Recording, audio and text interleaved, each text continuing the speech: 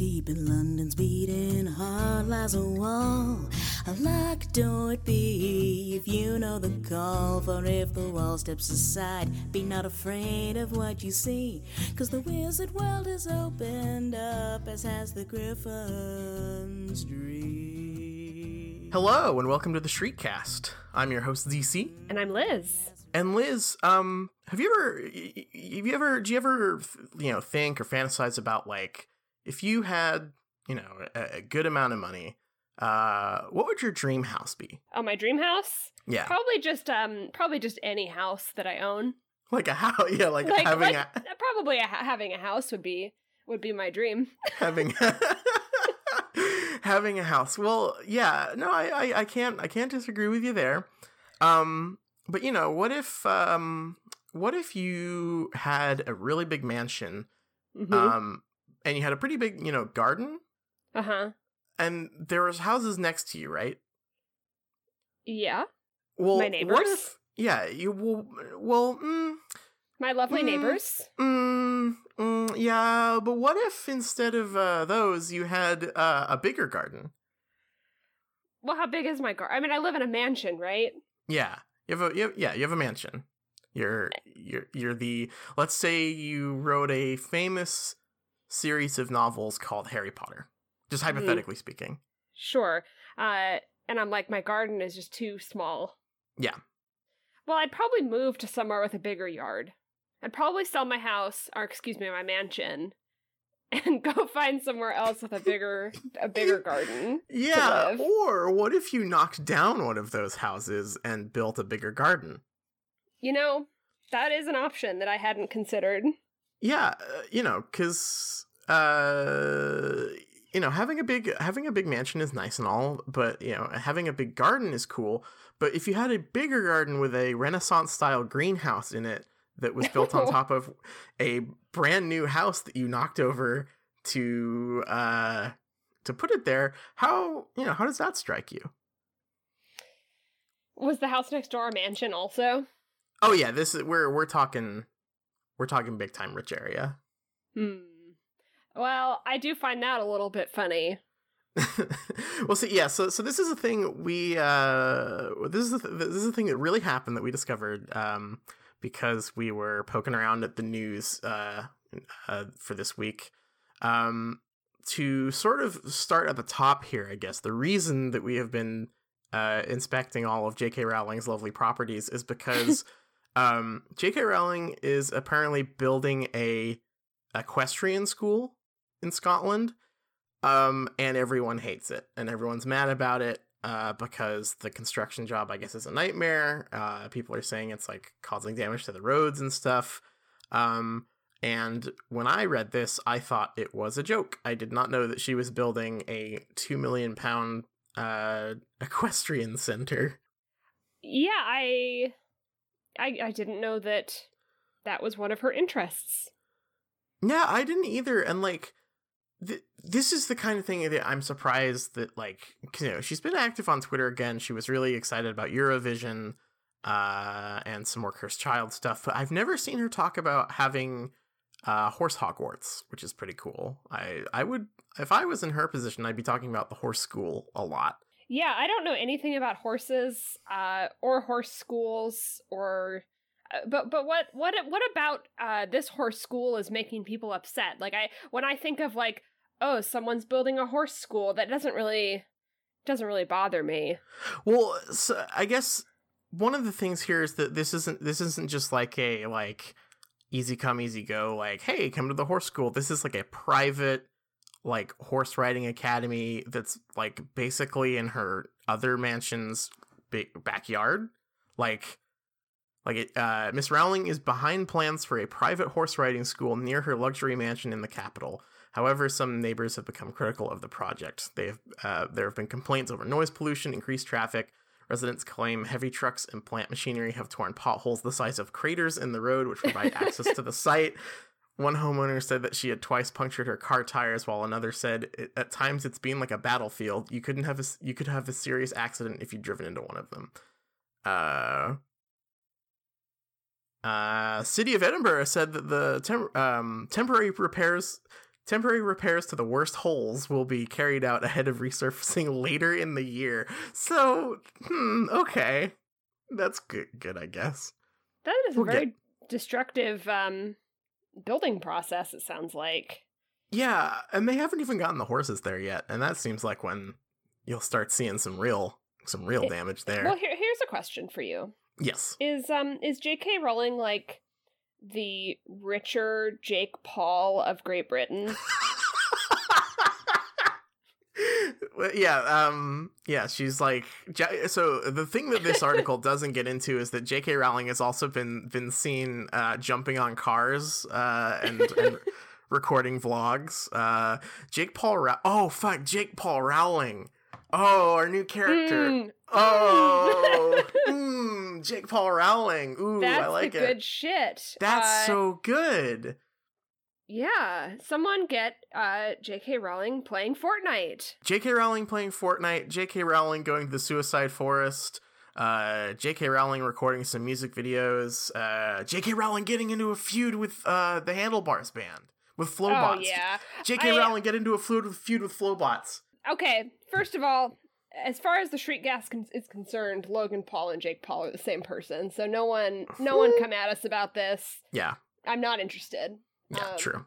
So, but I mean, that's yeah. honestly that is a second podcast we could do. Is we have a lot of Paul opinions that are very good. I'm sure that's what people want. People want. More opinions about the Paul brothers.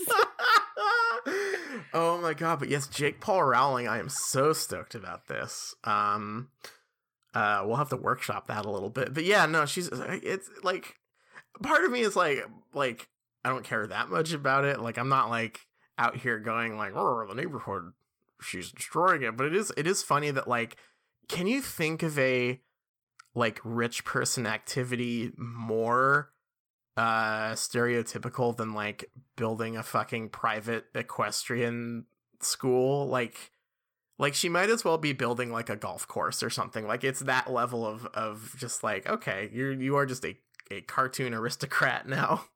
Yeah, it's pretty wild. I don't know. I the more I think about it, I feel like just being rich like melts your brain, because this seems to just happen. Like it just becomes normal to build a private horse school. And I'm like, I try to put myself in that position, and I just don't even think that I would think to do something like that. Like if even, set aside the fact that she has like all the money in the world, like if you had that much money, surely there's something more fun you could do with it, right? Like, does it have to be a private equestrian academy? Horse Hogwarts? Is that really the coolest thing you can think of doing with $2 million?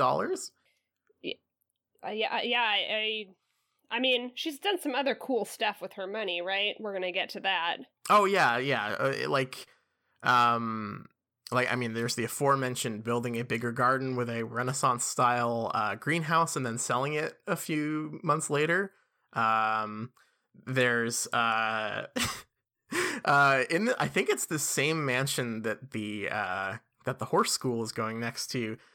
She spent, I guess, £400,000 on building two. And to be clear, I actually don't know if this happened. This was just something that came up in my research, and all the articles are from when the project was approved. But she made plans for 2 40-foot 2-story tree houses in like next to her mansion.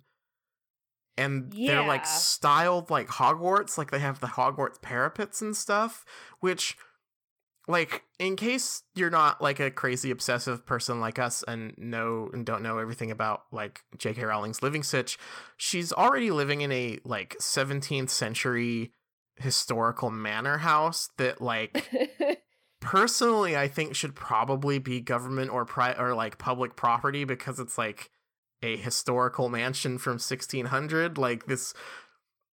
But then just like putting 2 fucking tree houses in it is like maybe the funniest thing. Like outside of like building a water slide, like that's just like the weirdest fucking thing you could do. Like I'm gonna build tiny Hogwarts next to my giant mansion. Yeah, and we looked at, I mean, I'm sure there's a show probably on TV. It's probably comes on after the Tiny House show where they show like these luxury tree houses being made, because I think I've even seen that show, and it's, I mean, they're houses, like they are luxury houses built in a tree. This is not like expensive like toy houses for kids. No, like the company that makes these specializes in like luxury living tree houses basically, and like these aren't just like for J.K. Rowling, these are for her kids. Like this is, I guess this is like a present, or was a planned as a present for the kids, and like this is just, you've just built individual houses for your children on your estate. Like we're getting close to like Foxcatcher levels of bonkers, I think. Like the Rowling compound has like separate mansions for each family member. God, what a nightmare. What a nightmare world we live in. A nightmare world we live in. Yeah, I would like some of the money, please. Can I have some of that money? I would see, again, if you have that much money, I can just think of so many fun things you could do with it. Like, I remember when I had a job that did profit sharing. Ooh. Yeah, real fancy stuff. I got, like an extra check for an extra couple $100 or whatever the first time. And for fun that weekend, I went and got an extension cord and a couple of microwaves from the Goodwill, and then we ran the extension cords out into the driveway and put things in the microwaves in the parking lot. And that was super fun. Yeah, what? Have you just like you've never just like no just got some microwaves and just put some forks and CDs in there? Are you Jake Paul? Is this a Jake Paul Put an old cell phone in there? No, it was like when I'm just saying, if you were J.K. Rowling and you had this cool mansion, think of how many microwaves and extension cords you could get and like put blank CDs in. She probably has so many old cell phones she could put in a microwave in the driveway. This is the craziest thing you've said to me so far in this podcast. I don't even know what to do with this information. It was fun. Was it worth it? I mean, all in all, it cost me like like $30. Okay, so no, it wasn't. I'm just gonna put that out there. All right, well, I guess money does make you crazy. That's what I've learned. The most expensive part was the extension cord, honestly. I guess that's probably still a working extension cord. Oh my god. Yeah, no, it's in the garage somewhere probably. Anyway. Ooh. Anyway. I'm just saying that if J.K. Rowling has that much money, she could probably do something a little more exciting. I guess I would probably buy a video game. I mean, I could do that, yeah. To be clear, I also buy video games. This is one time I bought a microwave and put stuff in it in the driveway. Okay, Jake Paul. Next you're gonna be telling me you put a mattress in a swimming pool. I understand. I've never owned it. There's a community swimming pool not far from me. I guess I could do that, but that would not be worth it. No, it wouldn't. What's the craziest thing you've ever done with money then? Come on. Nothing. I buy video games and skins in League of Legends, and I put the rest in the bank for a rainy day. And on said rainy day, you've never thought, I'm gonna go to Goodwill and get like an old TV and hit it with a hammer. No, I feel like this is just a personality difference here. Okay, to be clear, I never did that one, but someone in my college dorm did do that, and it like, I didn't participate, but it was fun to watch. But the microwave thing, I can't take credit for that. Sure. All right. Well, moving on from this bombshell, I guess. Yeah, I'm just a little bit in shock, but let's get back on the rails here. Do we want to? Are you okay, or should we go to our reading? Oh, no, I'm okay. I'm okay. Do we have any more J.K. Rowling news, or are we set to start in? I mean, we could talk about her Eurovision tweets, but I think at this point, we've kind of roasted her for that on the Twitter already. She was very excited that the most racist song in Eurovision won. I don't know if you were following that at all. I absolutely did not follow it even a little bit. So. You are blessed. You are blessed, so I will spare you from that news. How about that? Okay, great. Thank you very much, because I can't take any more. No. All right, well, I will start us on our chapters. Yeah. All right. This week, we started with Chapter 7, which is called Mudbloods and Murmurs. And bear with me, folks, because a lot of stuff happens in this chapter, so my little synopsis might be a little long. So we start in this one, and Harry is woken up very early by Oliver Wood, and he's, it's Quidditch practice, and they're on their new Quidditch schedule, and so he's real tired, and he goes down to the Quidditch pitch. Colin Creevey tags along. I don't think this is the first time we've met him. This may be the second time. Yeah. Harry explains the rules of Quidditch to Colin. They do their Quidditch practice, the Slytherins arrive there, and we get our big reveal, which is that Draco Malfoy is the seeker for the Slytherin team this year, and his dad bought them all fancy broomsticks. So there's a little bit of a conflict on the Quidditch pitch. Hermione and Ron, which were watching practice, kind of walk down to see what's going on. Draco calls Hermione a mudblood for the first time, and Ron tries to curse him, but the curse rebounds because his wand is broken and he's vomiting up slugs. Because they're outdoors, they take Ron to Hagrid's hut, where we get some exposition about what mudblood means, and that it's very bad. Also, while we're at Hagrid's hut, we learn that Hagrid doesn't like Lockhart, and there's a little bit of a plot reminder portion where Harry kind of thinks about how Hagrid doesn't talk about why he was expelled from school, or excuse me, not expelled, but why he stopped being a wizard. At the end of the chapter, Ron and Harry both have their detentions for flying the car to school. Ron has to go polish the trophy room, and Harry has to go answer fan mail with Lockhart's fan mail. And while he's there, he kind of falls asleep, but is woken up because he hears the spooky, mysterious voice for the first time. And that is the end of Chapter 7. A lot going on in this one. It's a lot.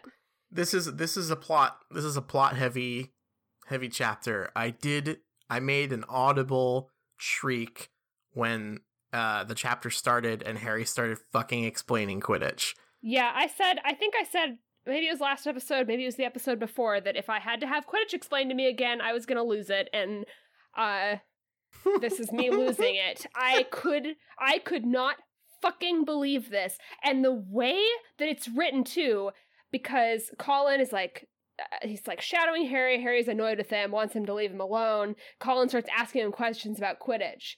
And Harry says, he asks him a question about the rules, and Harry says, "Yes," said Harry heavily, resigned to explaining the complicated rules of Quidditch. And he does. He does. He explains it again. This is the second time in this book. It's the second time in the book. I already, I guess we could let it slide in the first chapter, because it's okay, people might be picking this up as the first book. They might not know what the fuck a Quidditch is.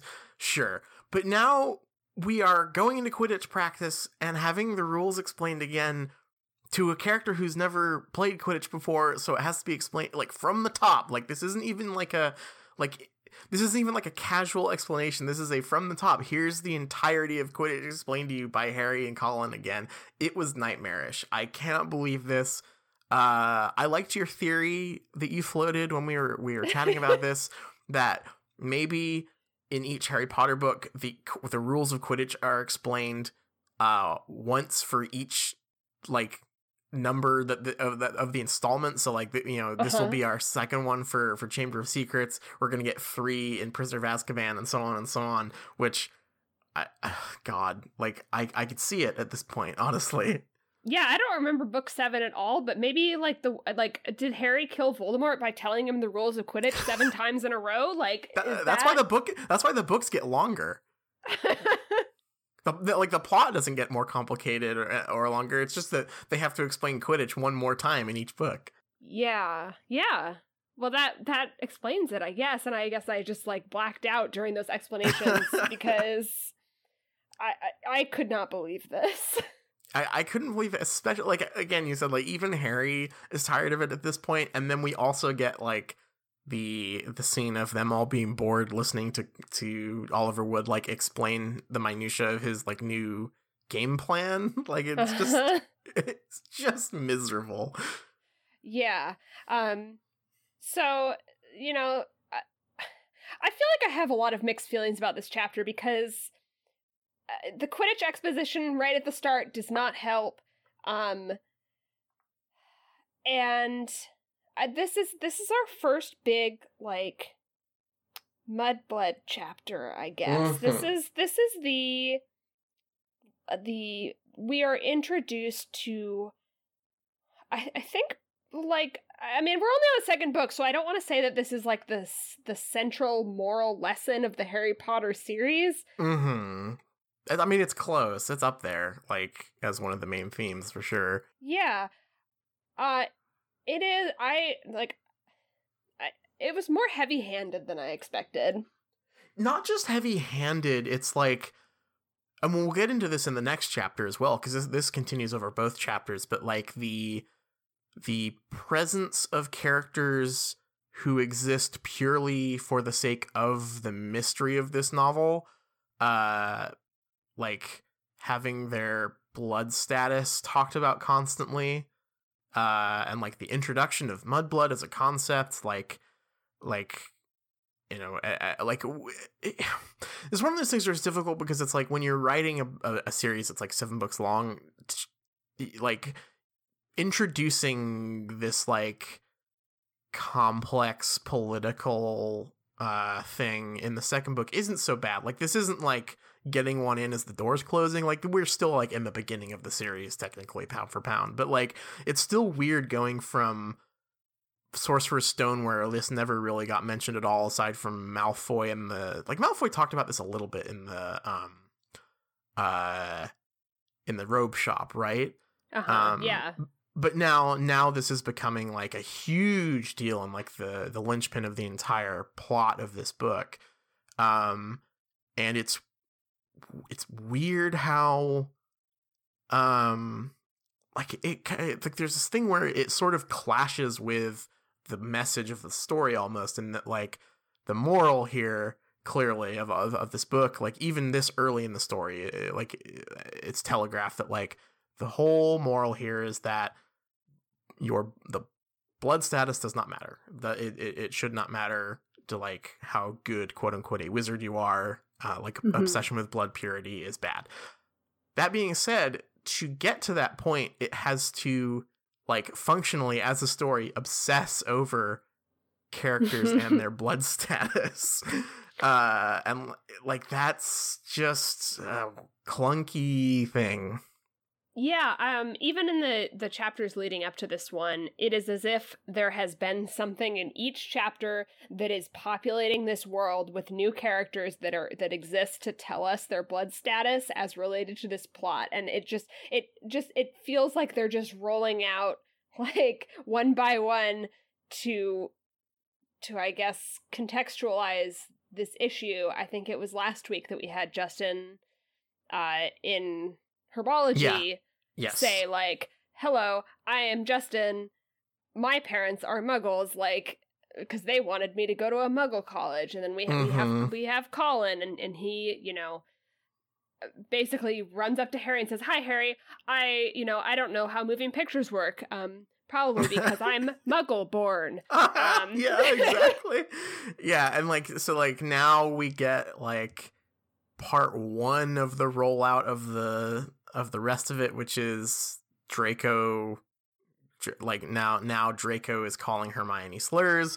Like it's just it's I guess it's complicated because 1, it is a kid's book, and like expecting a kid's book to present completely realistic, nuanced, like naturally evolving portrayals of like fake fantasy racism is maybe asking a little much, but this feels so perfunctory at this point. Like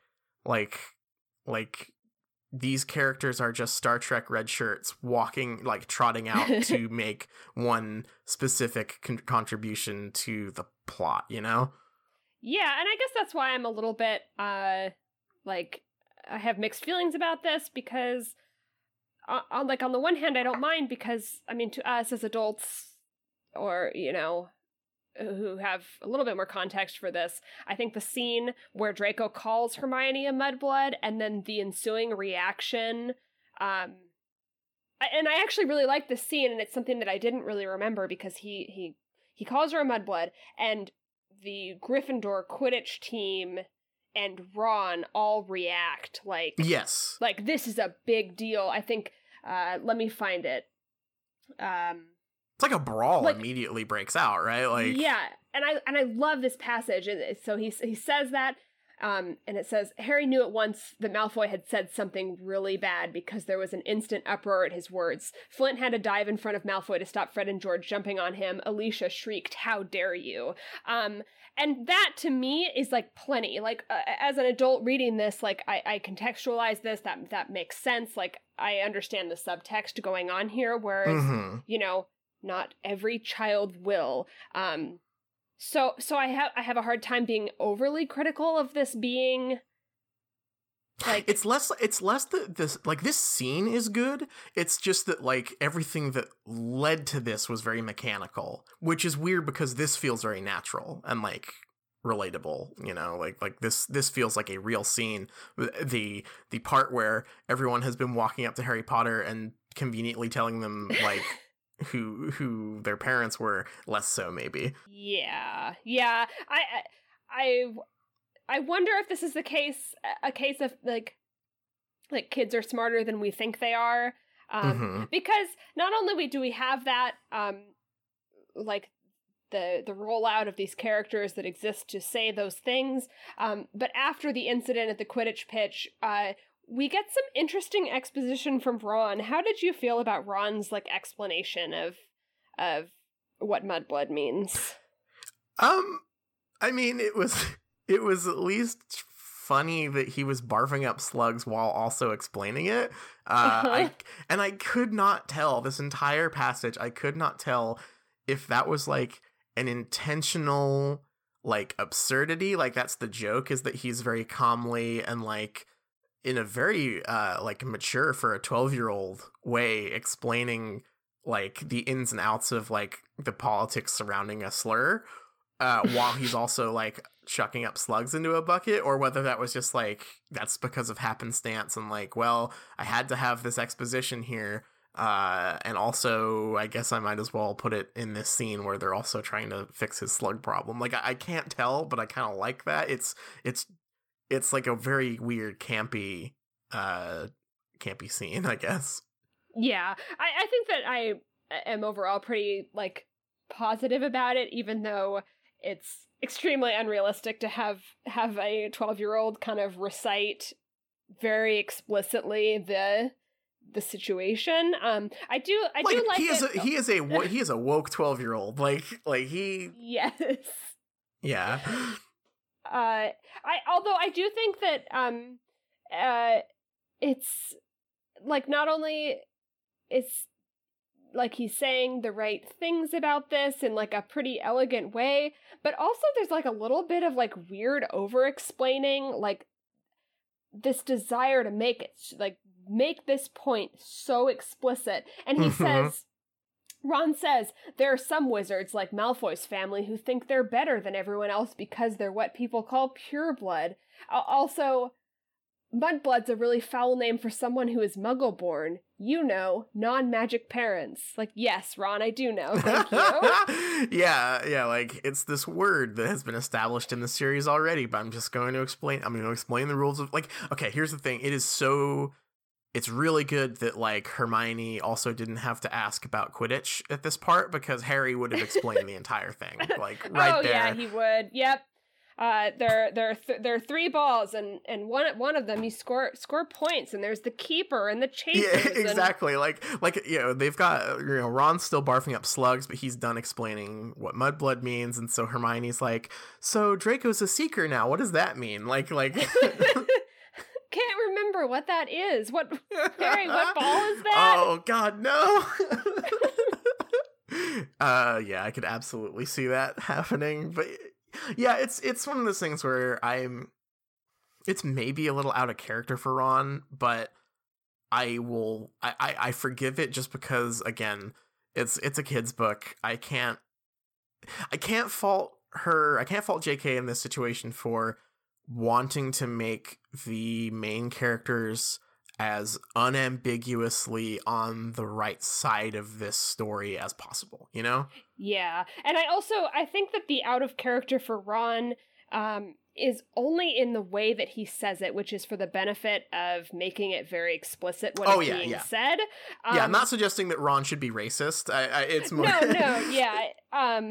But yeah, because I do like that he is explaining this, because it gives him a job, like his character a job, and it is his, he grew up with wizards, and Hermione is going to know the spells, she's going to know the things that she studied, but of course Ron's going to know the slang, and he's going to know the kind of ins and outs of that stuff. So I'm glad that she gave him that to do in this chapter. Yeah, this is a good scene where like every character has a purpose. Like I can't remember how the movie changes this or if it does at all, but like I just remember, doesn't Hermione already know what mudblood is or something, and like Ron sort of yeah, you're right, because I can hear Emma Watson's like saying Ron's line here, which I don't really like, because I like Ron being the one that knows the slang and gets pissed when he hears it. Like, I like that for him and his character. So that's too bad. Hagrid is so weird in this scene. Oh my God, yes. Okay, so we've just been praising how the kids have been characterized here, but holy shit, Hagrid is just not the same person now. Why is Hagrid Dumbledore in this scene? And I have a suspicion that he's just going to be like this for the rest of the books, because this is how everyone remembers Hagrid. And we read the first book and we were like, what? Like, we were like, this, we don't know this Hagrid. Like, Hagrid is not characterized this way in the movies, or like not how fans think of him. But here, he is like that, just benevolent guardian. He's like a teddy bear here. Yeah. Like Hagrid, I actually really liked, like, I know we were sort of like iffy on Hagrid at the beginning of Sorcerer's Stone, but I ended up liking that he was sort of like dubious, I guess. Like it was, there was a nice dynamic with him and the kids, and the reason they trusted him and like, like hung around with him wasn't because he was benevolent and like actually trustworthy. It was because he was the one who could like talk to them at their level, and he was like, I mean, he's an alcoholic. He does a lot of illegal shit. He's got some layers to him, and then he's got some rough edges. And like here, he's just like normal, nice guy. It's very weird. Yeah, he's just like this like he provides the moral bastion for this, like situation with Draco, and kind of backs up Ron and what he's saying, and also is like nice to Hermione and comforts her after being called this horrible name. He comes off as like very wise. He tells so when they arrive at Hagrid's hut, Lockhart is just leaving, and which I really like. They're like finding Lockhart everywhere they go. It's very funny.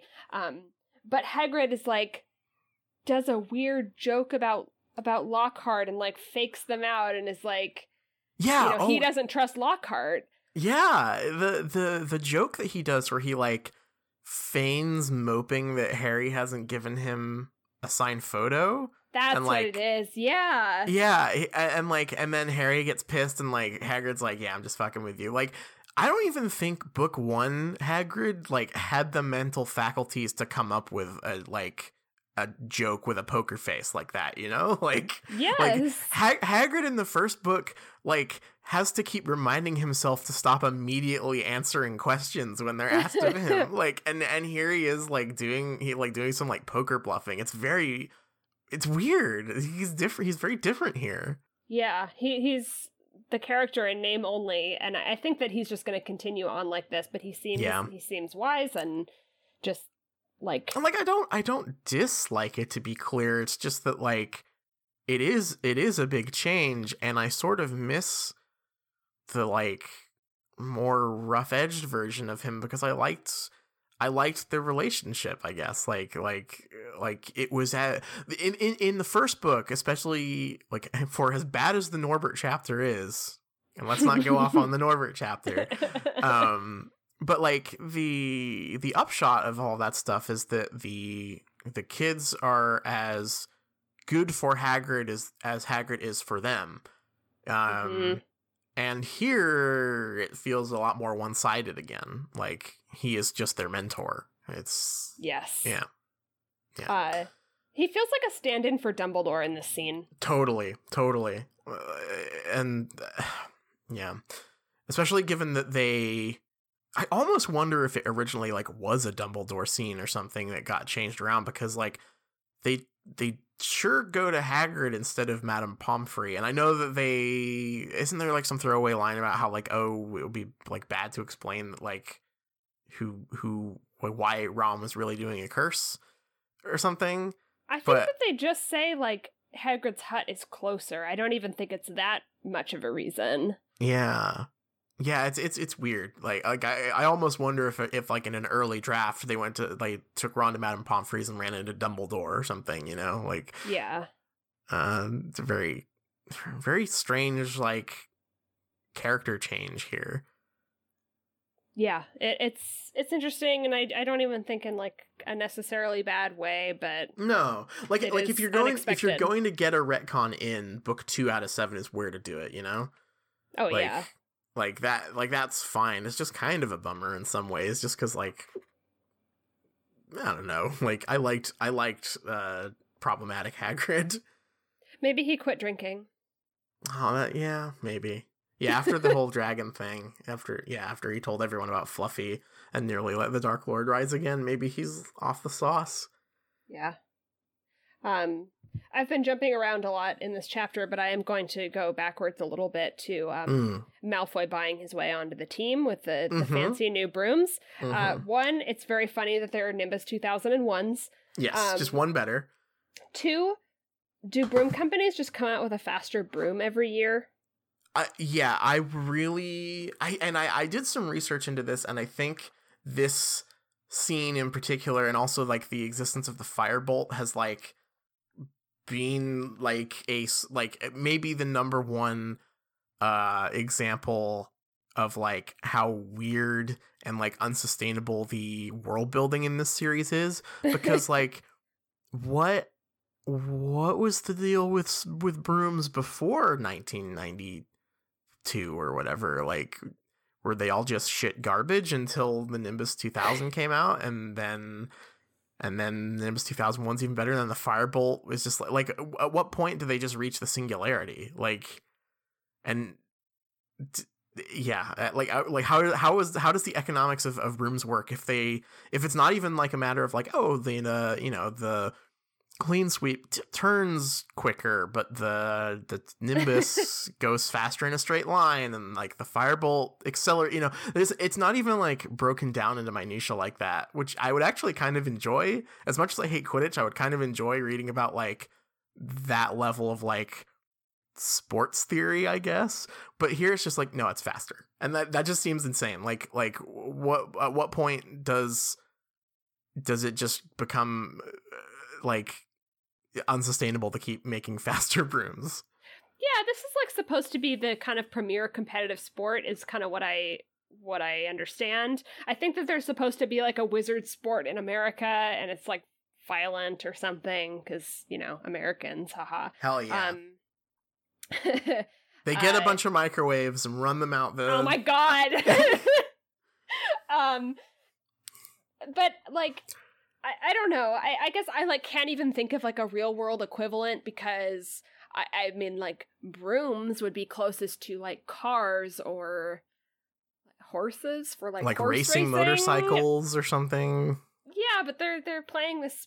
It seems like there would be some kind of regulation. It seems like you couldn't really take the sport very seriously if just especially like at a school, and it's just like some of the kids have to ride on the shitty brooms and they're just flat out not as fast as the other ones. Yeah, like are there no regulations on like what kind of brooms you like sounds like the Nimbus 2000 and the 2001 aren't just like good brooms, they're like some of the best. And it's I don't know, like it sort of feels like if like I don't know, if you were like kids at a robotics like tournament or something and someone just showed up in the fucking T1000 or whatever, like like the playing field here just seems a little weird. But it is a cute scene and I do like it. I like that Lucius Malfoy bought his son onto the team and stuff. Mm-hmm. Like it's just a like, hang on a minute, like how does this work exactly? Yeah, like, it definitely serves its purpose for the scene. I mean, it would be like the same idea of like, I don't know, like a parent buying all new football uniforms for the school team so that the kid gets to be on the team. Like, I think it works really well. The broom stuff is just very silly. Yeah. And also, like, I guess I don't have a problem with this, but like, holy shit, Lucius Malfoy must really be loaded. Like, oh yeah. Like they must be really, really, really rich, like to buy, what is it, like, I don't know. Yeah. I'm going to have the rules of Quidditch explained to me because I can't remember how many players there are. A lot of brooms. You know, here's what we know. We know that Lucius Malfoy buys his son a luxury treehouse. We know he buys the neighbor's house to demolish it to extend his garden. And a bunch of brooms. Yeah, he probably has an elite private broom riding school in his backyard. So those are the things we know about Malfoy Manor. True. Yeah. I don't know what that reminds me of. yeah. It's a great scene. I love what it does. It's just it is one of those things where it's like, don't think too hard about it because this world doesn't make much sense if you Harry Potter, don't think too hard about it. Yes, exactly. Darn it. I think we broke the first rule. Shit. Fuck. We have a whole podcast about thinking too hard about it. Fuck. Yeah, speaking of thinking too hard about it, I also think that it's a really, really weird line when it says that, so all the Gryffindor team chasers are girls, and it contrasts that by pointing out that there are no girls on the Slytherin team. Yeah, that is a weird, just like an extra thing, like, damn, they're really bad. Yeah, like, oh, they're fucking racist and sexist. Like, I don't know. It's just like a weird inclusion, and it just kind of comes out of nowhere. Yeah. I don't really have anything like. It doesn't really go anywhere. Like, there's no, like, Malfoy doesn't also say like mudblood and she be shopping, you know, like. Like, we know he's thinking it though. Yeah, damn, mudbloods be shopping. The other thing I don't like about this chapter, and this is like maybe my most nitpicky thing that I've said yet in this entire thing, it's the description of Marcus Flint having trollish cunning, and I don't know what that means. That's the second time he's been described as like having trollish characteristics too. Yeah, like that's his character. He's like trollish and he fouls on the Quidditch pitch, but I find the phrase trollish cunning to be really stupid. Like, to me, like, this is just like after decades of the internet being a thing, but I cannot hear the phrase trollish without associating it with like, oh, Marcus Flint makes some fucking wild posts. You know, like trollish cunning means that he's really good. Like, sometimes you'll just be having a normal conversation, and he'll say like, "Oh, hey, check this out," and you'll link it, and it's just that fucking Rickroll video. Like, he'll get you every time. He's got that trollish cunning. Yeah. Exactly. Yeah. I mean, that's the only way it works because trolls aren't cunning. So I like in this universe or in ours.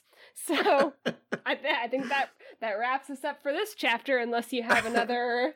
I like the anything Lockhart. else? I like the Lockhart scene. Oh yeah. I'll be quick here because really the main takeaway is that this is a way to get Harry isolated to hear the spooky voice. Yes. But I will just say that I love there, for as bad a person as Lockhart clearly is, there is something weirdly sweet about this scene because one, like him requesting Harry specifically to give him what he thinks is at least, and to be clear, like compared to what Ron had to do, like cleaning all the trophies in the trophy room, like addressing envelopes is not a bad detention. No.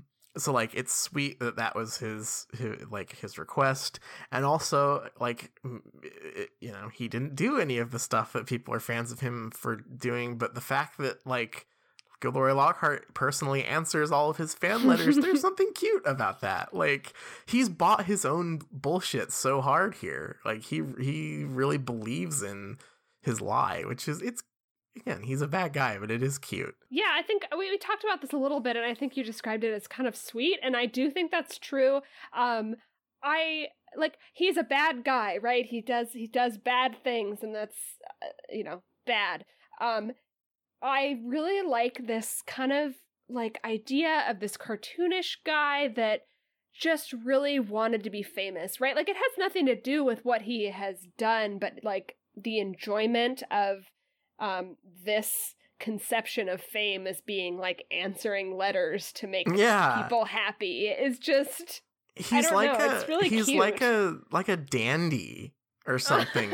You know, like he's like just this like court fop who just enjoys the act of like being famous and like enjoys the finer things. Like yeah, you know, he's a bad guy and he's fucked a lot of people over, and he's like, you know, clearly just completely airheaded and self-centered, but like there is just something really funny and like in a backwards way very charming and sweet about the way he views himself clearly in this scene. Yeah. So yeah, I mean that scene is pretty like plot oriented. Also I will say that there is that like that the drop of the name of the trophy that Ron like throws up on as being the awards for special services to the school. Oh right. Cuz that was Voldemort. Damn. So it's crazy. J.K. It Rowling's done it again. She's done it again. So yeah, there are a lot of like little clues, and there are some little clues in the next chapter too, which I think we can go right into now. Yeah. So we heard the spooky voice. We don't know what it is. Off we go. Yeah. Again, lots of stuff happens in this chapter, so I'll try to keep this as brief as I can. This is chapter 8, the Death Day Party. It starts out. And it is October. Everyone has a cold or flu, and they're all getting medicine from Madame Pomfrey. Hang on. They're getting the Pepper Up potion, which is a video game classic. The Pepper Up potion. Yes. Yes. So, and like we kind of get that little, you know, seasonal transition. And then we cut to Harry, and he's getting back after Quidditch practice. As he walks in the castle, he encounters nearly headless Nick, who's kind of moping because he didn't get accepted to go to the headless hunt. Nick notices that Harry's feet are all muddy and says, you know, Filch is sick and is in a really bad mood. Don't get caught. But it's too late. Filch sees that Harry dragged a bunch of mud in the castle, gets mad, says, you know, Harry, come to my office. You're going to be in big trouble. While they're in his office, Filch hears a big smashing sound and runs out of there because he's sure, you know, Peeves has dropped something and is trying to make trouble, so he's going to get him this time. Harry's alone in Filch's office waiting, and he picks up and reads Filch's mail, which is like an advertisement or like mail-in a sort of form about a program called Quick Spell for witches and wizards who aren't very good at magic. When Filch gets back, he thinks that Harry's read the letter and gets really flustered and upset and is like, don't tell anyone, like, get out of here, like, I don't want to see you. Harry runs away, doesn't get in trouble. On his way out, he sees Nick again, And Nick apparently puts Peeves up to dropping a vanishing cabinet to lure Filch out of the office to get Harry out of trouble. Harry's like, oh, thanks, Nick. And Nick says, well, you can do something for me. I'm inviting you to my Death Day party. It's on Halloween. Harry says that he'll go. We cut to Halloween, where Harry, Ron, and Hermione, they reluctantly go to the Death Day party instead of the Halloween feast. We meet a bunch of ghosts, including Moaning Myrtle. And as they're leaving the party, Harry hears the scary voice again and tries to follow it, but instead encounters Mrs. Norris hanging from, I don't remember what she was hanging from, a torch or something? Like a light fixture, yeah. Oh, yeah. And big scary writing that says, the Chamber of Secrets has been opened, enemies of the air beware. And that is the end of the chapter. Whoo-wee, it's a big one. It's a lot. A lot happens in this chapter. Where do you want to start on this one, honestly? Like, I guess just at the top, because there's a lot here. Yeah, so let's see.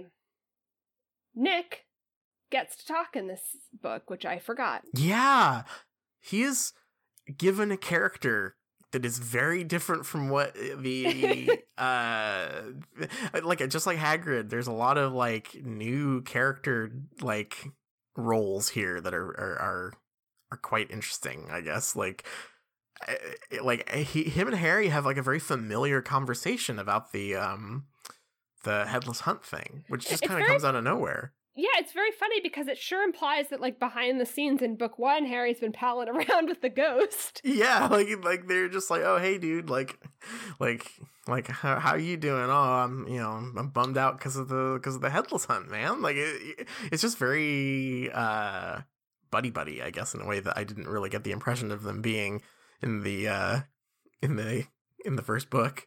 Yeah, I kind of like it. It does give a little bit more, like, context to each of the houses having their own ghost. Like, I think that's kind of cute. Slytherin got a murderer that doesn't speak, so that's kind of a bummer. But, like, I do like that the ghosts are, like, kind of friends with the kids, or at least that seems to be the implication. And there's just, like, the inherent absurdity of Harry just having this, like, very mundane conversation with a dead guy is fun. Yeah, I like that a lot, and the Headless Hunt stuff is all very funny. But it serves the kind of moral lesson of this, whole thing, because it's like Nick is a ghost, and I think we're supposed to think that the Headless Hunt is like a pretty cool thing, and he should probably be counted as headless, but he doesn't. They don't think he's headless enough for them. But it didn't. This whole thing didn't strike me as after school special as the characters trotting out to tell us about their family history. This one I like because this one's a bit more subtle. Like obviously the connection is there, but it's more of a subtext thing. Yeah. And I just, it is one. I love the concept of the Headless Hunt. That is very funny. Yes. But it's very weird that like the dynamic of this character relationship is that like rather like Nick, nearly headless Nick, like tells him to go so he doesn't get in trouble, rather than like you would think that like the house authority figure might be the one getting him in trouble, but he's just sort of like, oh no, you better get out of here. Like Filch is in a bad mood. Like that's a weird dynamic that they have there. Yeah, and Nick does. We do find out that he sets up Peeves to smash something to lure Filch out of the office so that Harry doesn't get in trouble. And like if he didn't, like if he, like how, like I guess the part about this relationship that I don't quite understand from this scene is like, is he just this eager to get Harry to go to his Death Day party that he planned this whole thing? And like was thinking that from the beginning, or was this earnestly Nick being a friend to Harry in a way that we hadn't seen before, and then asking for a favor? Like, I have decided to have a generous like takeaway from this, which is that the house ghosts are just kind of the allies to the kids. Like they have a lot of authority figures, but the ghosts are like kind of more their friends, Yeah, that Sort I of. like that reading better. I just don't know what the intention was. Yeah, I have no idea. It's Um, weird. I mean, it's a weird scene. Yeah, because like previously, all we really got out of Nearly Headless Nick in the first book was that he was like miffed about everyone being like excited about him being nearly headless, and then he doesn't really show up much aside from the beginning. Like he doesn't have much dialogue in the first one, but here he's and in the Sorcerer's Stone video game for the Oh. PlayStation. That's true. He tells you all about using the flipendo spell. Yeah. Yeah. Yeah. Yeah. So Maybe that's where they connected behind the scenes in the video game. yeah, I guess so. I think that I like the absurdity of this scene. I like that he has a transparent letter. I don't know how that works. I don't know how ghosts have ghost paper to write on. Maybe book burnings. True. Maybe book burnings make ghost books, huh? Huh? Yeah. Huh? You might new this is a hot new Shriekcast theory. This is our second one so far. Yeah, Dobby can talk to owls, and burning books makes ghost paper. Yeah, and you laugh, but it's no laughing matter. No, it's real. So I think that the big question mark in my head for this chapter is the Filch scene, because Oof. I feel sad for him, and I I know do that he's too. I know he's supposed to be like kind of a tragic character. I don't know why Harry reads his mail. Like, I know that Harry is you know, he bends and breaks rules, but I don't know. I can't imagine sitting, like, I just don't read someone's mail, so it's such a weird, It's weird because when you start this scene, I'm on Harry's side because obviously Filch is being unreasonable.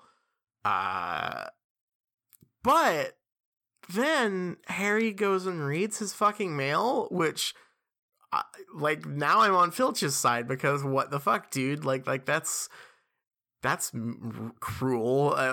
Especially given that like the scene ends with him like basically.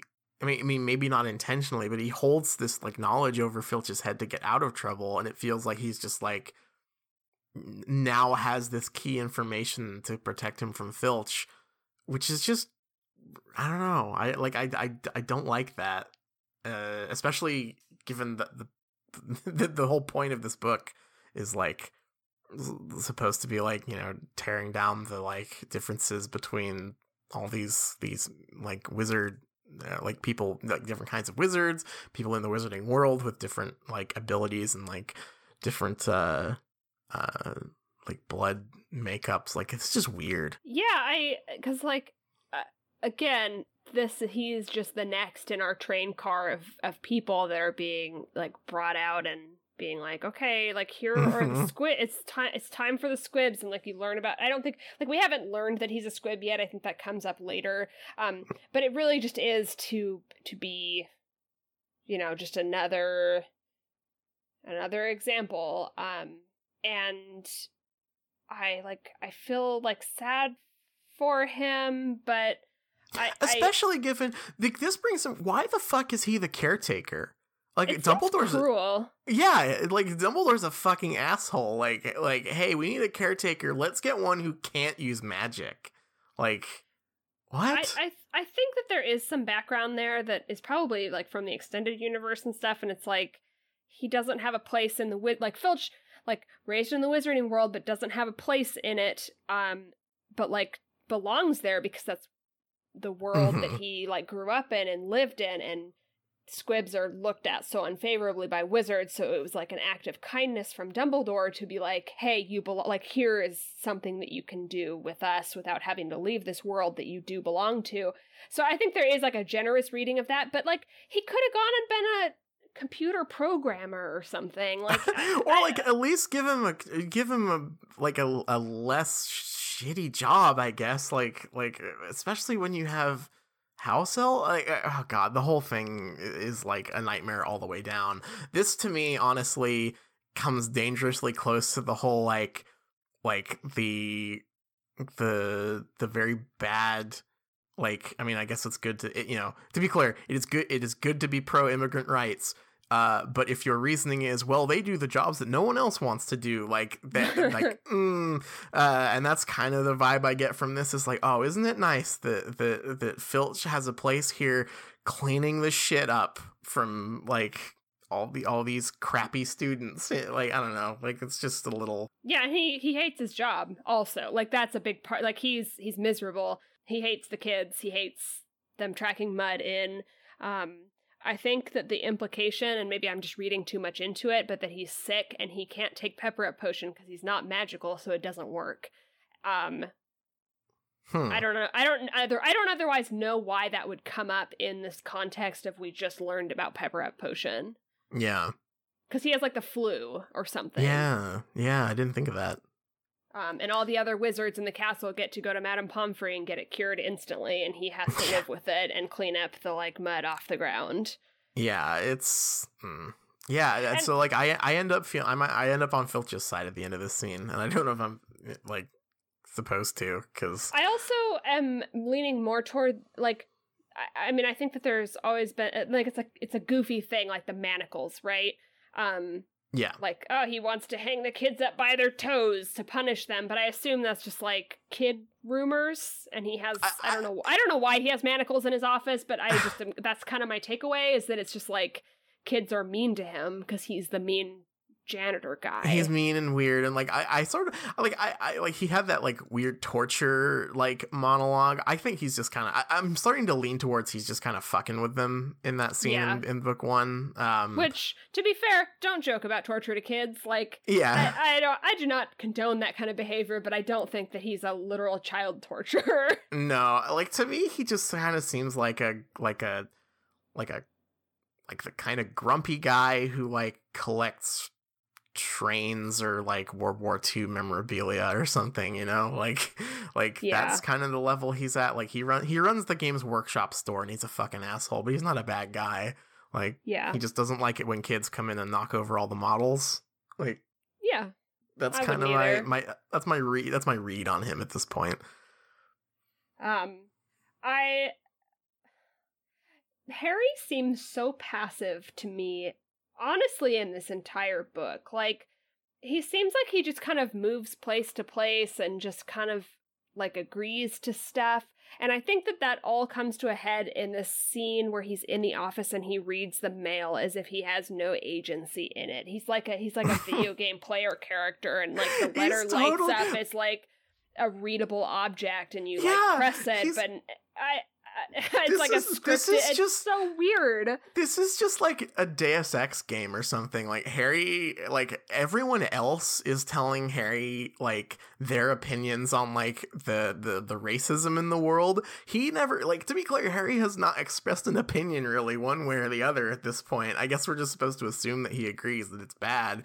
But like, he's just like as soon as Filch leaves the room, he like opens all the drawers and takes all the healing items and and like gets the audio log of Filch revealing that he's a squib or whatever, like that's really how it feels reading this, and it's just like, Harry, what are you doing? Harry's gonna what get are you enough, thinking?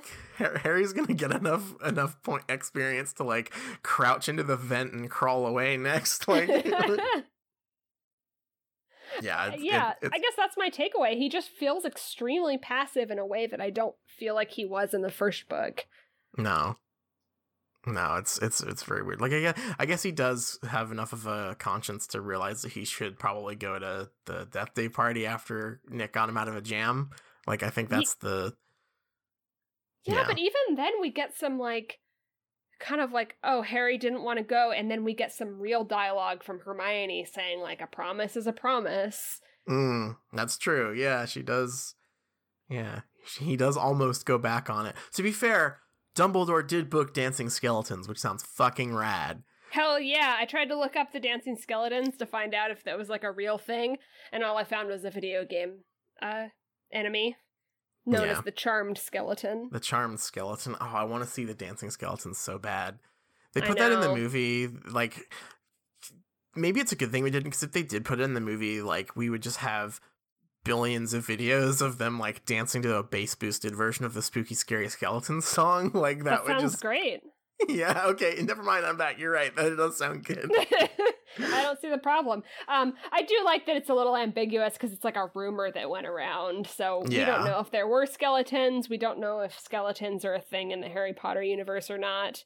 I know we have To be zombies. fair, if I was in this situation, tough choice, because both the dancing skeletons and food, but also the Death Day Party, both sound really cool to me.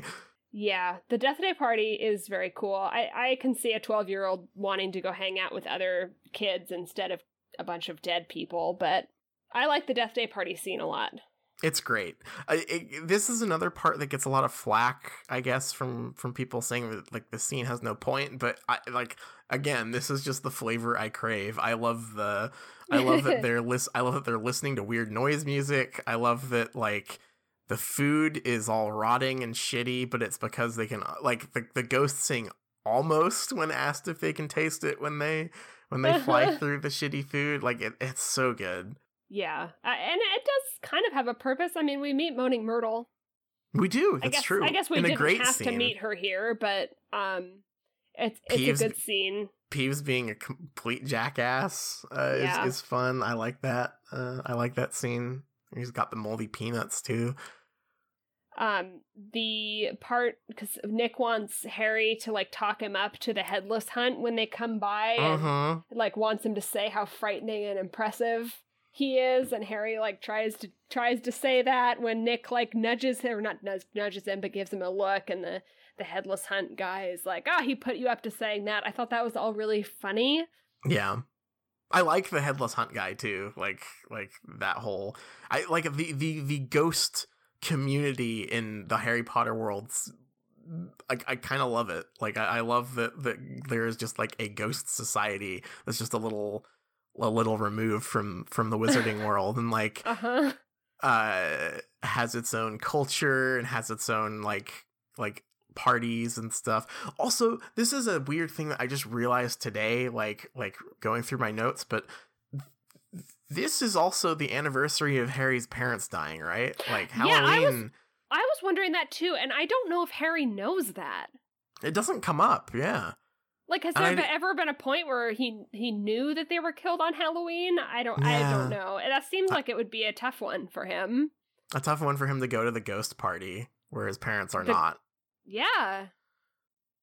And, like, I think I brought this up in one of the episodes for the first book, but like, it is kind of weird that, like, ghosts exist and he's never, like, asked anyone, like, so are my parents around? Like are there, can I find those ghosts? Like, no one's explained to him how or why people become ghosts exactly. Yeah. I don't know if we ever get that explanation, like, explicitly. I don't know if we mean, it's pretty obvious, but yeah, you can kind of fill that in. But it is surprising that, like, a child would not question it, especially when the, like, nature of souls and ghosts and things of that nature are, like, you know, real and material in this world. Yeah.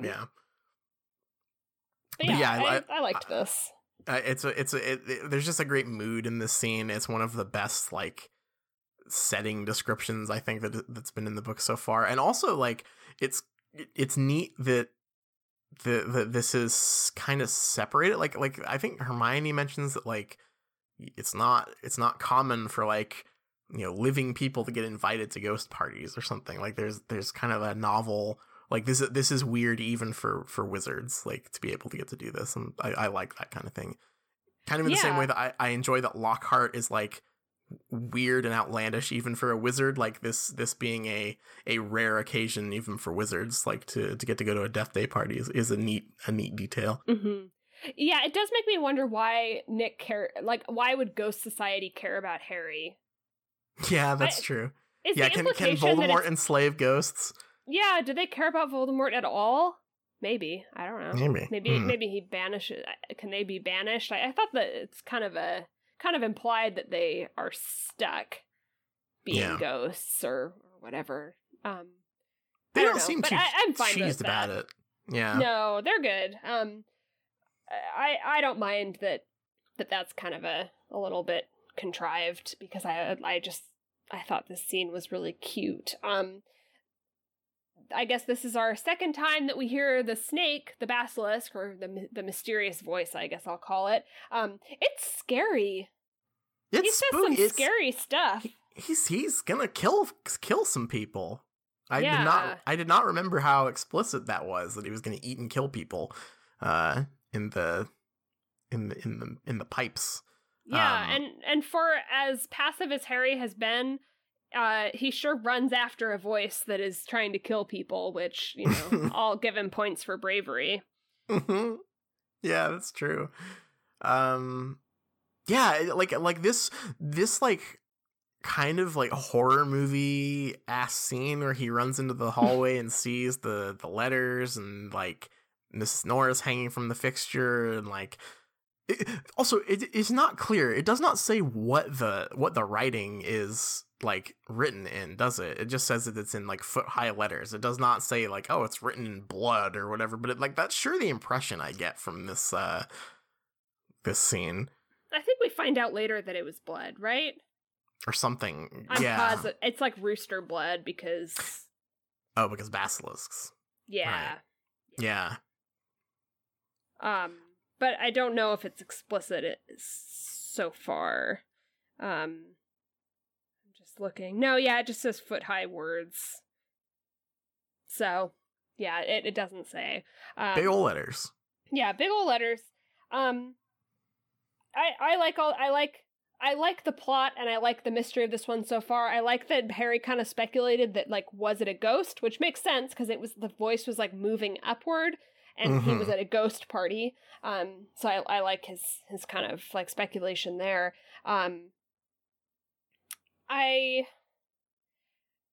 You know, Mrs. Norris doesn't die, obviously. No.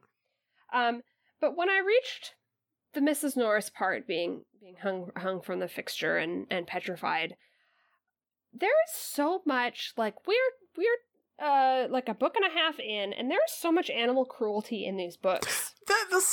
Fred and George are feeding a salamander fireworks. Yeah, it's just in this the last... like, bizarre... No, it's this one. There's like this weird throwaway scene where Fred and George have stolen a salamander from their Care of Magical Creatures class, and they have fed it a firecracker and are watching it like zoom around in the air. Yeah. And I'm like, first of all, I'm starting to come around to people that say that Fred and George are psychopaths. Like, have you seen that kind of criticism? Like, yeah, I have. Yeah. Because that sure sounds like animal torture to me. I understand that the joke is that, I mean, the salamanders like survive fire, right? It's a like, magical salamander, so it's a mythical creature that can like withstand fire or whatever. Like, yeah. I get that like in this universe, it's probably not as cruel as it seems like on paper, but it is still like you're taking an animal and feeding it firecrackers. Like, what the fuck? I'm just feeling like the animal cruelty stuff is just piling up. It really is. We've had Dudley running over a turtle that may have been killed. They've talked about kicking Mrs. Norris. Like Errol is comically like, I mean, I know he's old. They're like falling over. Like, oh, he's like poking it. Oh, it's not dead. The salamander, Scabbers. Mrs. Norris, like it's just like. It's being an animal in the wizarding world sounds like it kind of sucks. I was very suspicious that like Hedwig got run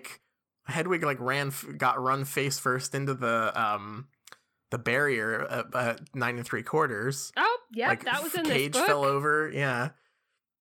I'm sure there's more that I'm not thinking of, because I think that individually none of these scenes would have stuck out to me because they're just very, like, again, like very cartoony, I guess. They're slapstick scenes, There are just a lot of them, and I was very suspicious that, like, J.K. Rowling doesn't like animals, but she has some dogs and, also Norbert. Like, I feel like the handling of Norbert was really weird. Yeah. I'm just suspicious. I'm just a little bit out on the look for all of this because it's just a lot. We're on Animal Watch here. We're on Ginny Watch. We're on Ginny Watch. We're on Animal Watch. We're on Flipendo watch. We got a lot of like things we've got to look out for now, because I think the animal cruelty piles up. Like, it's very weird. Yeah. So yeah, I'm like sad for Mrs. Norris, and I also feel like we're not supposed to like Mrs. Norris, but she's just a cat. She's a cat. How I can I hate think a cat? a cat that likes Filch. Yeah. So yeah, I'm on Mrs. Norris's side. That's me too. First of all, cute name for a cat. Second of all, kids do suck. Mrs. Norris is completely in the right. She should meow at kids who are assholes, especially if they're kicking her. Yes. Yeah. Yeah. So, I guess the Death Day party, like the plot purpose, the Death Day thing does serve as it gets Harry out of the feast, so he can be suspected of being involved with the basilisk stuff, right? Like, that's part of the point here. Yeah, because they all, because, you know, also, honestly, that line from Ron is very weird. They're in the corridor and they're, you know, they're in shock seeing all of this, and Ron's like, we don't want to be caught here, which is kind of a funny thing to think. Yeah, like that's his first reaction is, oh fuck, we're gonna be in trouble. Malfoy yells mudblood again, which there's part of me that likes that the Malfoy has like the gusto of like a kid who's just learned a swear word in these chapters. A kid that just went on 4chan for the first time. Yes, exactly. Yeah, he's like, I'm unleashed. Yeah, he's gonna shout the. Oh my god. Okay, I'm so glad. By the way, that. Just gonna take an aside here to call out the general Harry Potter fandom. Sure like to say mudblood a lot when it is poised as like a slur.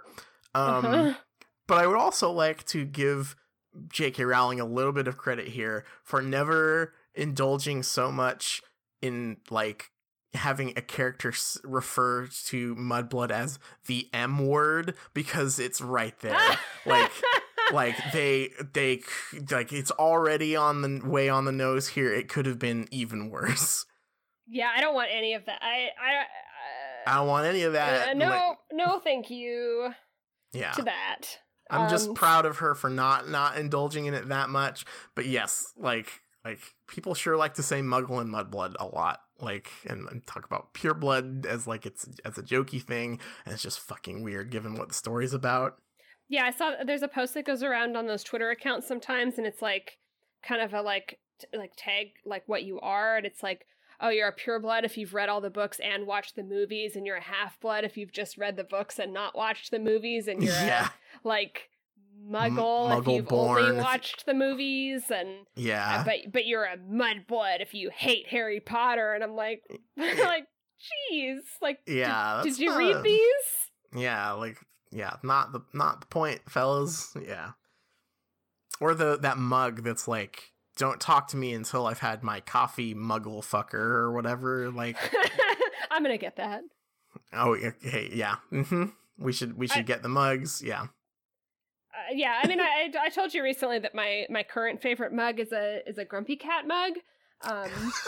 That's right. You need a replacement. You need the muggle fucker mug. Yeah, because I got the Grumpy Cat mug as a gift, and it's like my favorite mug shape and size.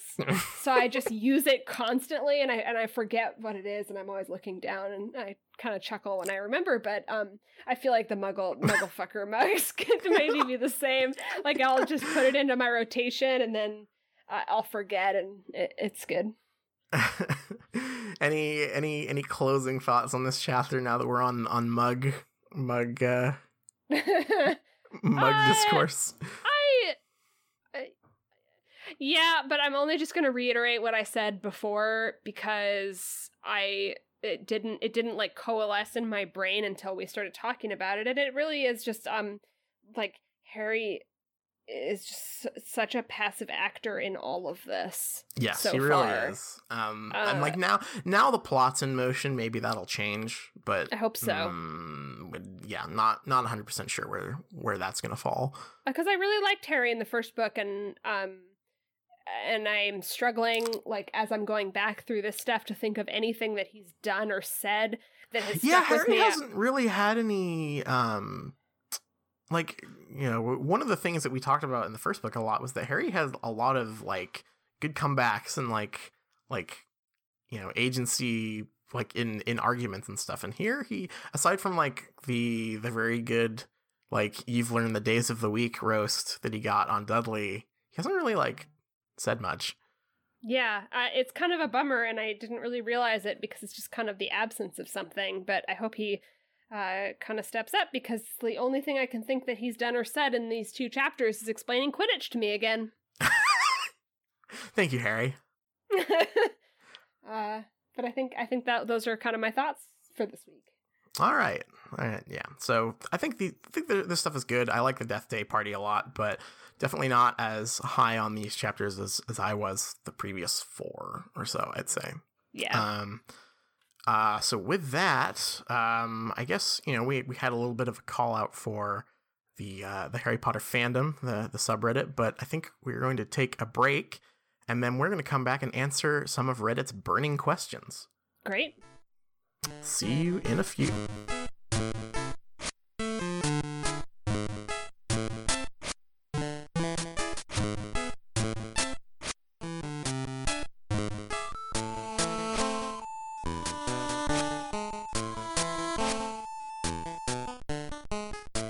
Hello and welcome back. We are going to continue our sacred duty, you know, because we're being critical, and you know we are exploring these books, but sometimes it might feel like maybe we're not, you know, contributing to the fandom, you know, very much. We're it's so easy to destroy, so hard to create, you know, that old thing. So in that spirit, we're going to give back to the community once more and answer some of the fandom's burning questions. I have selected some questions that are relevant to the reading we've done this week. And hopefully we can get to the bottom of some of this stuff that J.K. Rowling just hasn't gotten around to. Mm-hmm. Are you ready? Shall we start? Yeah, definitely. All right. This one comes from Reddit user Mr. Foreman. Oh. Isn't it convenience that none of the people who was attacked by the basilisk did not die? Yes. Next question. I can't think of the names and don't know if this is everyone, but in Harry's second year, we have the one that looked in a puddle, the ghost, the kid that looked through the ghost, the kid that saw through the camera, Hermione Granger, and the cat all saw the basilisk button undied, and it seems very likely that someone would die from a basilisk gaze. Yeah, you know, here's the thing that I don't remember, and it's if this is the same basilisk that's always been in the Chamber of Secrets. Like, I don't know if this is a basilisk that has been alive for hundreds of years, or if this is like a new one. Mm-hmm. But yeah, it's it doesn't do a very good job, does it? No, I guess it is pretty convenience, really. That, yeah.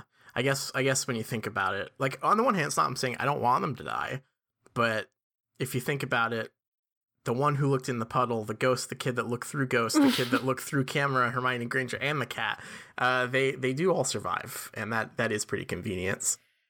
It is pretty convenience, but I do like a kind of like let's flip the narrative a little bit and imagine how funny it is. I'm picturing maybe like a kid's book, and it's like a comedy of errors where the like protagonist is the basilisk, and it has like, you know, these incredible powers, like, you know, look at someone and kill them, and it just dang it just can't seem to do it. It just stops working every time. Yeah, I like that, like a incompetent movie monster villain. Yeah, I like that idea. Yeah, and of course, from the basilisk perspective, that, you know, kid with like that's how he thinks of them. He's like, I couldn't kill kid with camera. I couldn't kill kid looking through ghost.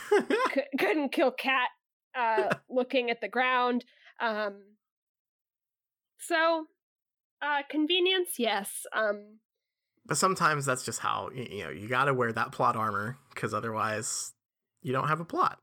Yeah, and really, at least some of these characters, it's kind of a little bit of I always ask this. I am always asking this, and it's, what is that movie where it's like a horror movie and someone is like meant to die, but they like narrowly escape death, but it's coming for him. Oh, Final Destination. Yeah. Colin might have gotten Final Destination a little bit. Yeah, he escaped death in the second book and then had a way worse one later. Yeah. Yeah, agreed. Yeah. Oh, Harry Potter Final Destination. Actually, no, it'd be really boring because like the only way people die in this series is because of the gun spell, which isn't very exciting. Yeah, but that's just how it is in the wizarding world, I suppose. I don't know if I answered the question. No, I think yes, it is convenient, but who cares? Yeah, agree. Next question.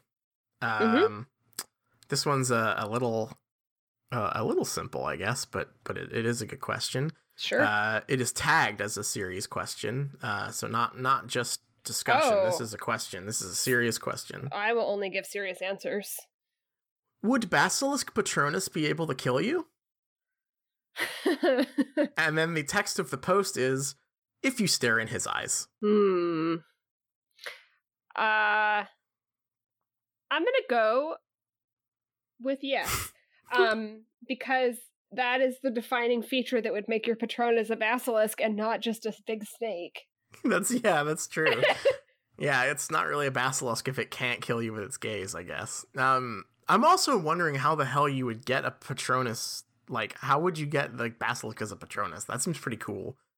Does Dumbledore have a Phoenix Patronus, or did I make that up? Do we ever see Dumbledore's Patronus? I don't know. Other than that, though, I don't know how if it's weird because I don't think that we know that you can have a Patronus that's a magical creature. But in this world, the magical creatures are typically just like animals a lot of the time. Yeah. I think you can't, because can't you get the Krupp on Pottermore or something? Or am I making that up? The only ones I've seen have been like the Jack Russell Terrier. Oh, that's true. Yeah, like the garter snake. Thanks, Joe. Yeah. Thanks, Joe. I don't think you can have a magical creature as a Patronus, but the only thing that I think that might contradict that is Dumbledore's, which might be a Phoenix, but I also might have made that up. I just don't know if Patronuses or Patroni or whatever, I don't know if they do like physical damage to stuff. That's the part where I'm. No, they don't really have like an attack, right? They like just kind of spook away the ghosties. Like that's what that spell does. Yeah. So, if you could have, yes, if your Patronus is a basilisk, it will kill you if you look at it, but you can't have a Patronus that's a basilisk. That's the answer. Oh, that would be really cool though. But yeah. Yeah, so sometimes in fan fiction that's like a thing that happens sometimes. This is probably why I'm a little unclear about like the rules of the Patronus, but oftentimes like someone will have like just like a fucking badass Patronus and it's like a griffin or a yeah. Like something cool. But I don't think we ever see a magical creature Patronus. Yeah, I guess yeah, the Dumbledore one would be the way to answer that, but I don't remember if we even ever see his. He might just send, because I think that the Order of the Phoenix like communicates with the Patronuses. Yeah. But I think that Dumbledore just might send Fawkes. Yeah. Yeah, I don't know. I guess that's another one to add to our watch list. Yeah, definitely. Patronus watch. Does Dumbledore have a magical Patronus? Mm-hmm. All right. Case closed. It could if you could have a basilisk, but we don't know if you could. Yeah. All right. This is a long one. This is a long question. Sir Nicholas de Mimsy Porpington. What did J.K. hide? And then here's the body. Okay. Bear with me for a minute. I was rereading the second, and something about nearly headless Nick bugged me. Look at his death day on the icing of his cake. Sir Nicholas de Mimsy Porpington died 31st of October, 1492. Okay, 1. The most obvious. He died on Halloween. This is weird, not only because it's on Halloween being all about death and all, but it's James and Lily's death days too. Now it could be said that JK just needed his death day to be on Halloween for the sake of a plot point. So then we are just given a ton of information. 1492, Columbus sailed the ocean blue. 45 blows to the head, and then his whole name is so long and so odd it just seems like it has to be hiding something. This was just me being paranoid the other day, so take this as you will. Thanks for reading. When I read this like starts off kind of like, yeah, and then it just goes off the fucking rails. Here's the thing is, like, it is, these are all things that I have noticed, but when I read these things, I'm just like, oh, these are just cute inclusions from the author. They're like, literary Easter eggs, I'll call them. Ooh. But what I didn't consider is she hiding something? What did JK hide? More than just an Easter egg, which you also hide. I to me, where this sort of falls off is his whole name is so long and so odd that it seems like it just has to be hiding something. Like, what could it possibly be hiding? It's just just a funny name, Mimsy Porpington. Wait, J.K. Rowling knew that in 2007 or whenever, Rainn Wilson, who was in The Office, would star in the hit family film The Last Mimsy. Well, I didn't know that. Well, I just busted that one. I mean, she was hiding it, so I had to do a little digging, but I just busted that one wide open. She's done it again. She's done it again. J.K. Rowling has done it again. This lends a lot of credence to those very confusing theories about the wizarding world being real in the real world and J.K. Rowling being a real witch or something. And so I can't wait to get to Rita Skeeter in these books so we can read all those fucking wild posts about Rita Skeeter being real. Yeah. So, I mean, this could be that, right? Like, okay, J.K. Rowling is a real witch, and she's writing these nonfiction books, hidden as fiction books in our local Barnes and Noble. But her, the things that she's predicting are Rainn Wilson's movies and hiding them in the names of the ghost. All right, yeah, I agree. Nailed it. Perfect. But yeah, it is a long and weird name. This post is not wrong. I think it's just supposed to be funny. Yeah, it's just a funny user. Fancy guy. It's a fancy guy name. Mimsy Porpington. It's a joke. Yeah. Theory about Filch and his cat. Yeah, we got a lot of Filch discussion here, so this is one for Filch. I just finished reading His Dark Materials, still crying with the end. And now still crying with the end. But now reading... Wait, can we hold on for a second? Mm-hmm. I read His Dark Materials, but I can't remember what happened in the end. Didn't they just, kill God or something? Yeah, I guess that's a reason to cry. That's pretty badass. I don't know. Yeah, it sounds badass. I don't think I cried. We gotta reread those next podcast. Yeah, true. Okay, sorry, continue. But now I'm reading Harry Potter and the Chamber of Secrets, and in Chapter 8, there's this connection between Argus Filch and his cat. And I can't help but think that maybe, long shot, he's from Otherworld. He's from Otherworld, and she is Demon? No. No. He's from Otherworld, and she is Demon. I'm probably talking nonsense, but if someone read the trilogy, probably knows this can't be possible, but it is curious how these two are really connected. Any comments on this? Christ. Any comments on this? Yeah, I've got some. Well, they are different books. Everything is connected. J.K. Rowling is real. No. And His Dark Materials is in the Harry Potter universe. I guess God is dead. Damn, it's true. Because he was killed in His Dark Materials, which is related to Harry Potter because Filch is from there. Filch likes his cat. He is from Otherworld, and she is Demon.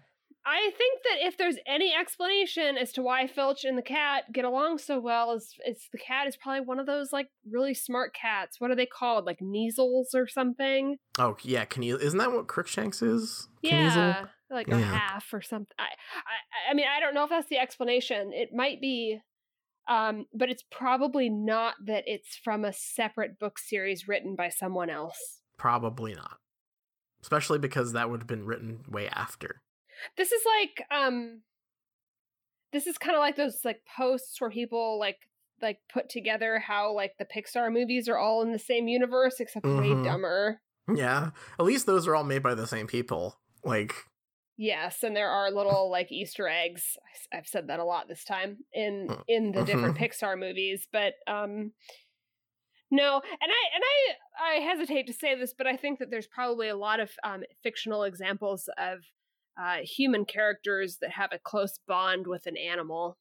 I could be wrong about that, but I feel like that might pop up in a few other places. So you're taking a stance here. Your comment is that Filch is not from Otherworld and she is not demon.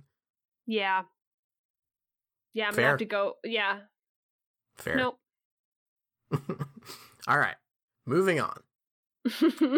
Here's another banger. This is a short and sweet one, but something to think about. Anyone else glad Colin Creevey died? Such an annoying kid. I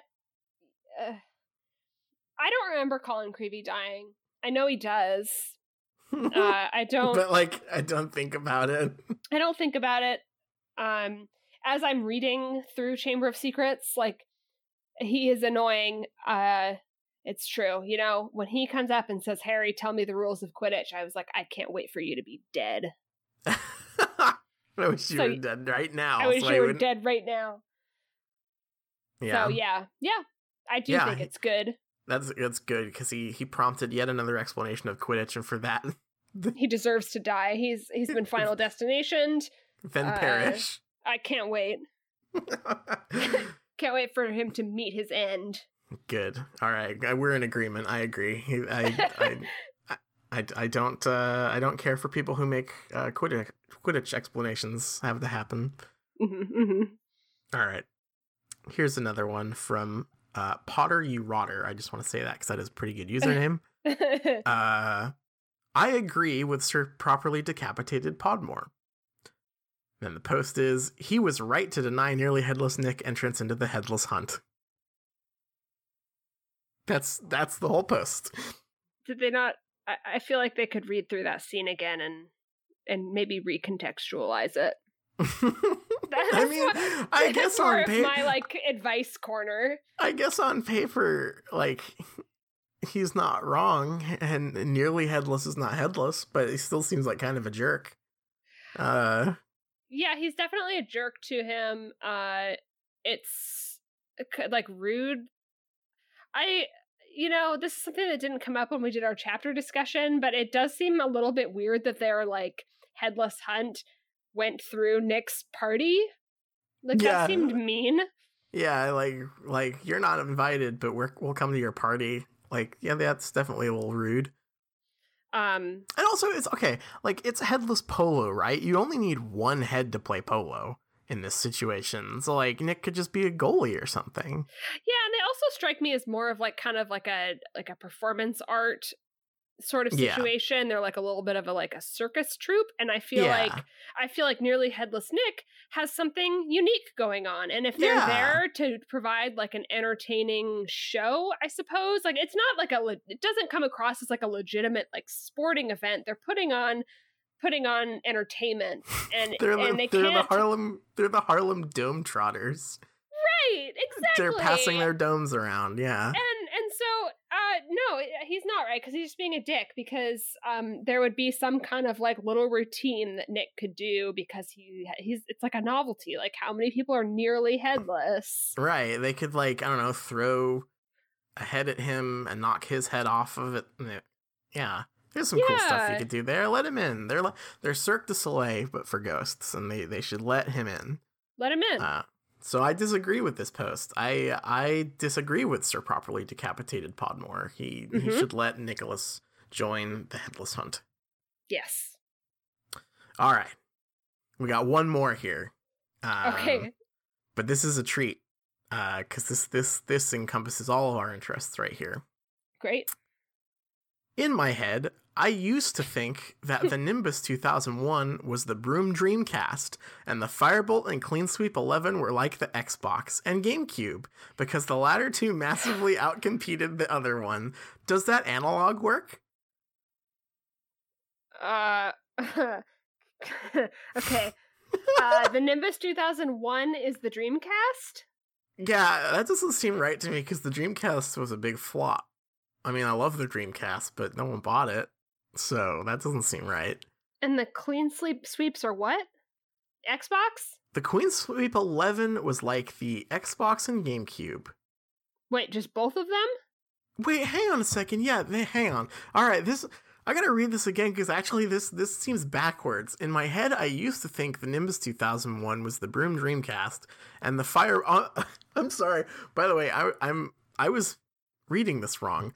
The Fireblot and Clean Sleep Weep 11 were like the Xbox and GameCube. Are we missing something? Does the Clean Sweep release a new one later in the books? No, I thought it was just a throwaway name for a broom that was not the really sweet, expensive broom. I think the Clean Sweeps are a brand. But I mean, I don't think we learn anything about. I think that they're just right. We don't know. Like, we don't know. Standard.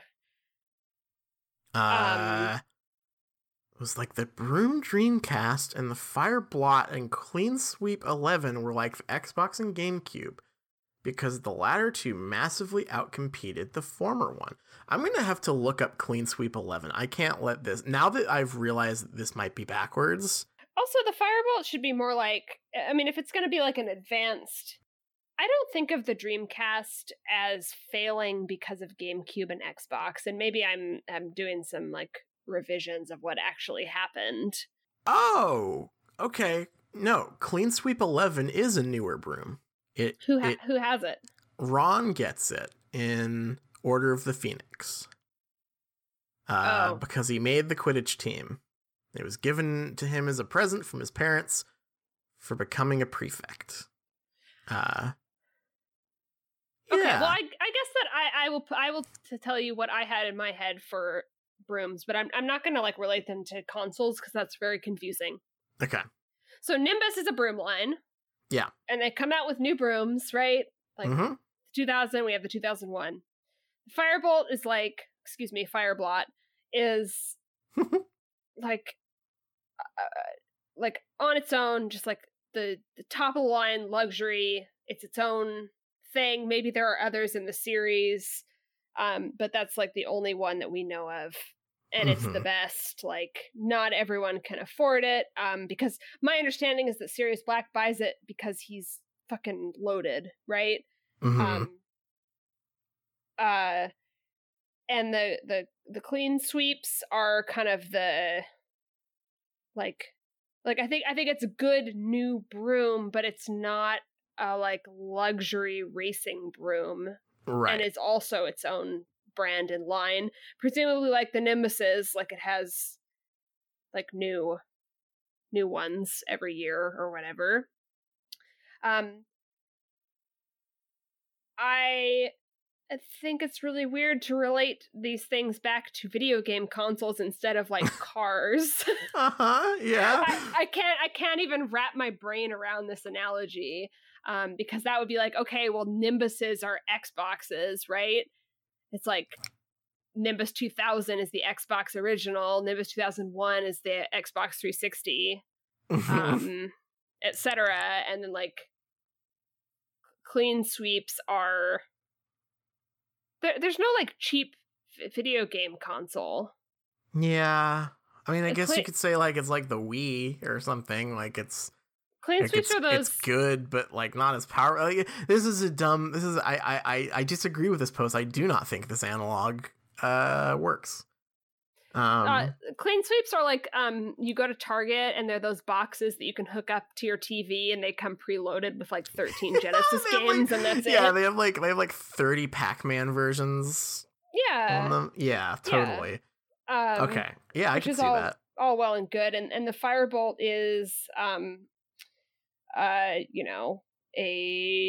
$2,000 gaming computer. Yeah, Firebolt. Firebolt comes with the DX rocker chair built in. Yeah. Yeah. Just like I'm falling down the rabbit hole of reading the wiki on the podcast, which seems like a bad idea, but I would just like to point out that the Clean Sweep 11 has built-in vibration control feature. Which is very good. What? It has a built-in vibration control feature. Okay, I guess we can talk about that toy now. I wasn't thinking about that, but you're right. We can talk about we can take a sidebar here and talk about some weird shit that happened with Harry Potter toys. Yeah, because I guess like I think I had remembered hearing about this, but I didn't like care or look it up. But they did. I think it was Mattel that released a Nimbus 2000 toy to go along with the movie release. And it made whooshing sounds and also vibrated, and it was recalled for obvious reasons. Because and like I thought this, so I read about this, and I thought it was a hoax. Like this just sounded made up. Like this just sounded like something someone with a bad sense of humor made up. But like, nope, you can go on YouTube and look up videos of it. It is the most phallic looking toy maybe possible. It does not help that when they designed the movie brooms, they gave them weird heads. It's very weird. I feel like they tried to make them look less phallic and ended up making them look more phallic. Like, yeah, they probably should have just made them look like brooms. Yeah. So that happened, and in reading that, like, it's really stupid. I guess my first thought is like, how did that happen? But my second was like, why? I don't understand the the vibration was the problem. Not sure why, the brooms from Harry Potter are associated with vibrating in the first place. Like, how but did apparently, it's canon.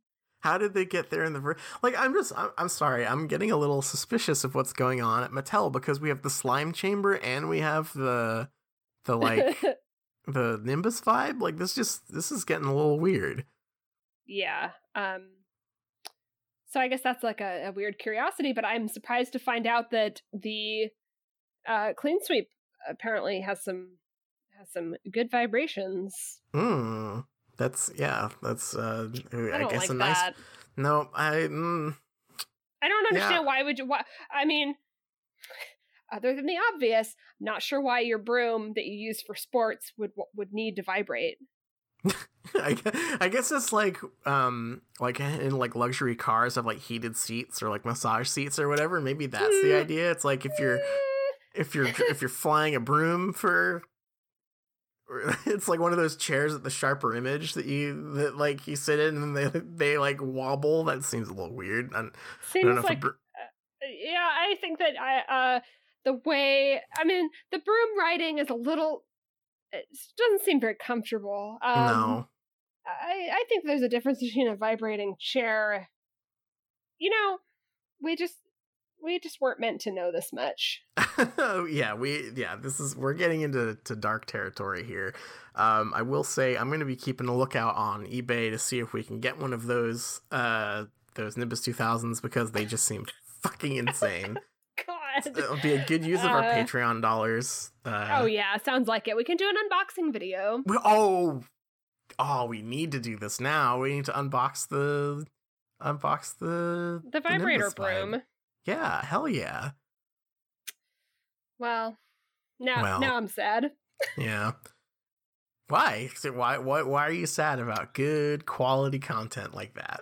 That's true. I don't know if we answered this Reddit user's question. No. No, I think we did. I think it's a bad analog. That's it doesn't work at all. Broomsticks are more like cars or I guess maybe horses. Yeah. I don't know why, I guess I'm trying to think of, like, the analog sport, and I think of horses, but horses have their own weird... I don't know anything about horse racing, but that's its own weird thing. I guess the other thing would be, like, sneakers, but sneakers don't make you go faster, really. They're just, like, comfy and, like, have good tread and help you not trip. So... Yeah. Quidditch is dumb. Brooms Quidditch are is dumb. Yeah, just wanted to end on a good Quidditch question, though. So I guess that is it for our show. If you would like to support what we're doing, you can head on over to patreon.com/streetcast and find bonus content. We have, right now we have episodes coming out early there. We have bonus episodes. We will hopefully have another one of those out soon. We got to think of a cool thing to do for that. And we have video content coming. We have Let's Play of the first Harry Potter game on the PlayStation, which we are excited about. And if you could leave us a review on iTunes, that would also be very helpful. Our theme song is I was doing so good. It's Hot McGonagall by Cheshire Moon. You can find them on Bandcamp. And what else we got? Oh, what are our chapters for next week? Nailed it. Oh gosh. Yeah. So next week we are looking at doing chapter 9, which is the writing on the wall, and chapter 10, the rogue bludger. So we're in for some good Quidditch content next week. Good Quidditch content. And what that honestly makes me feel like doing is reading another book.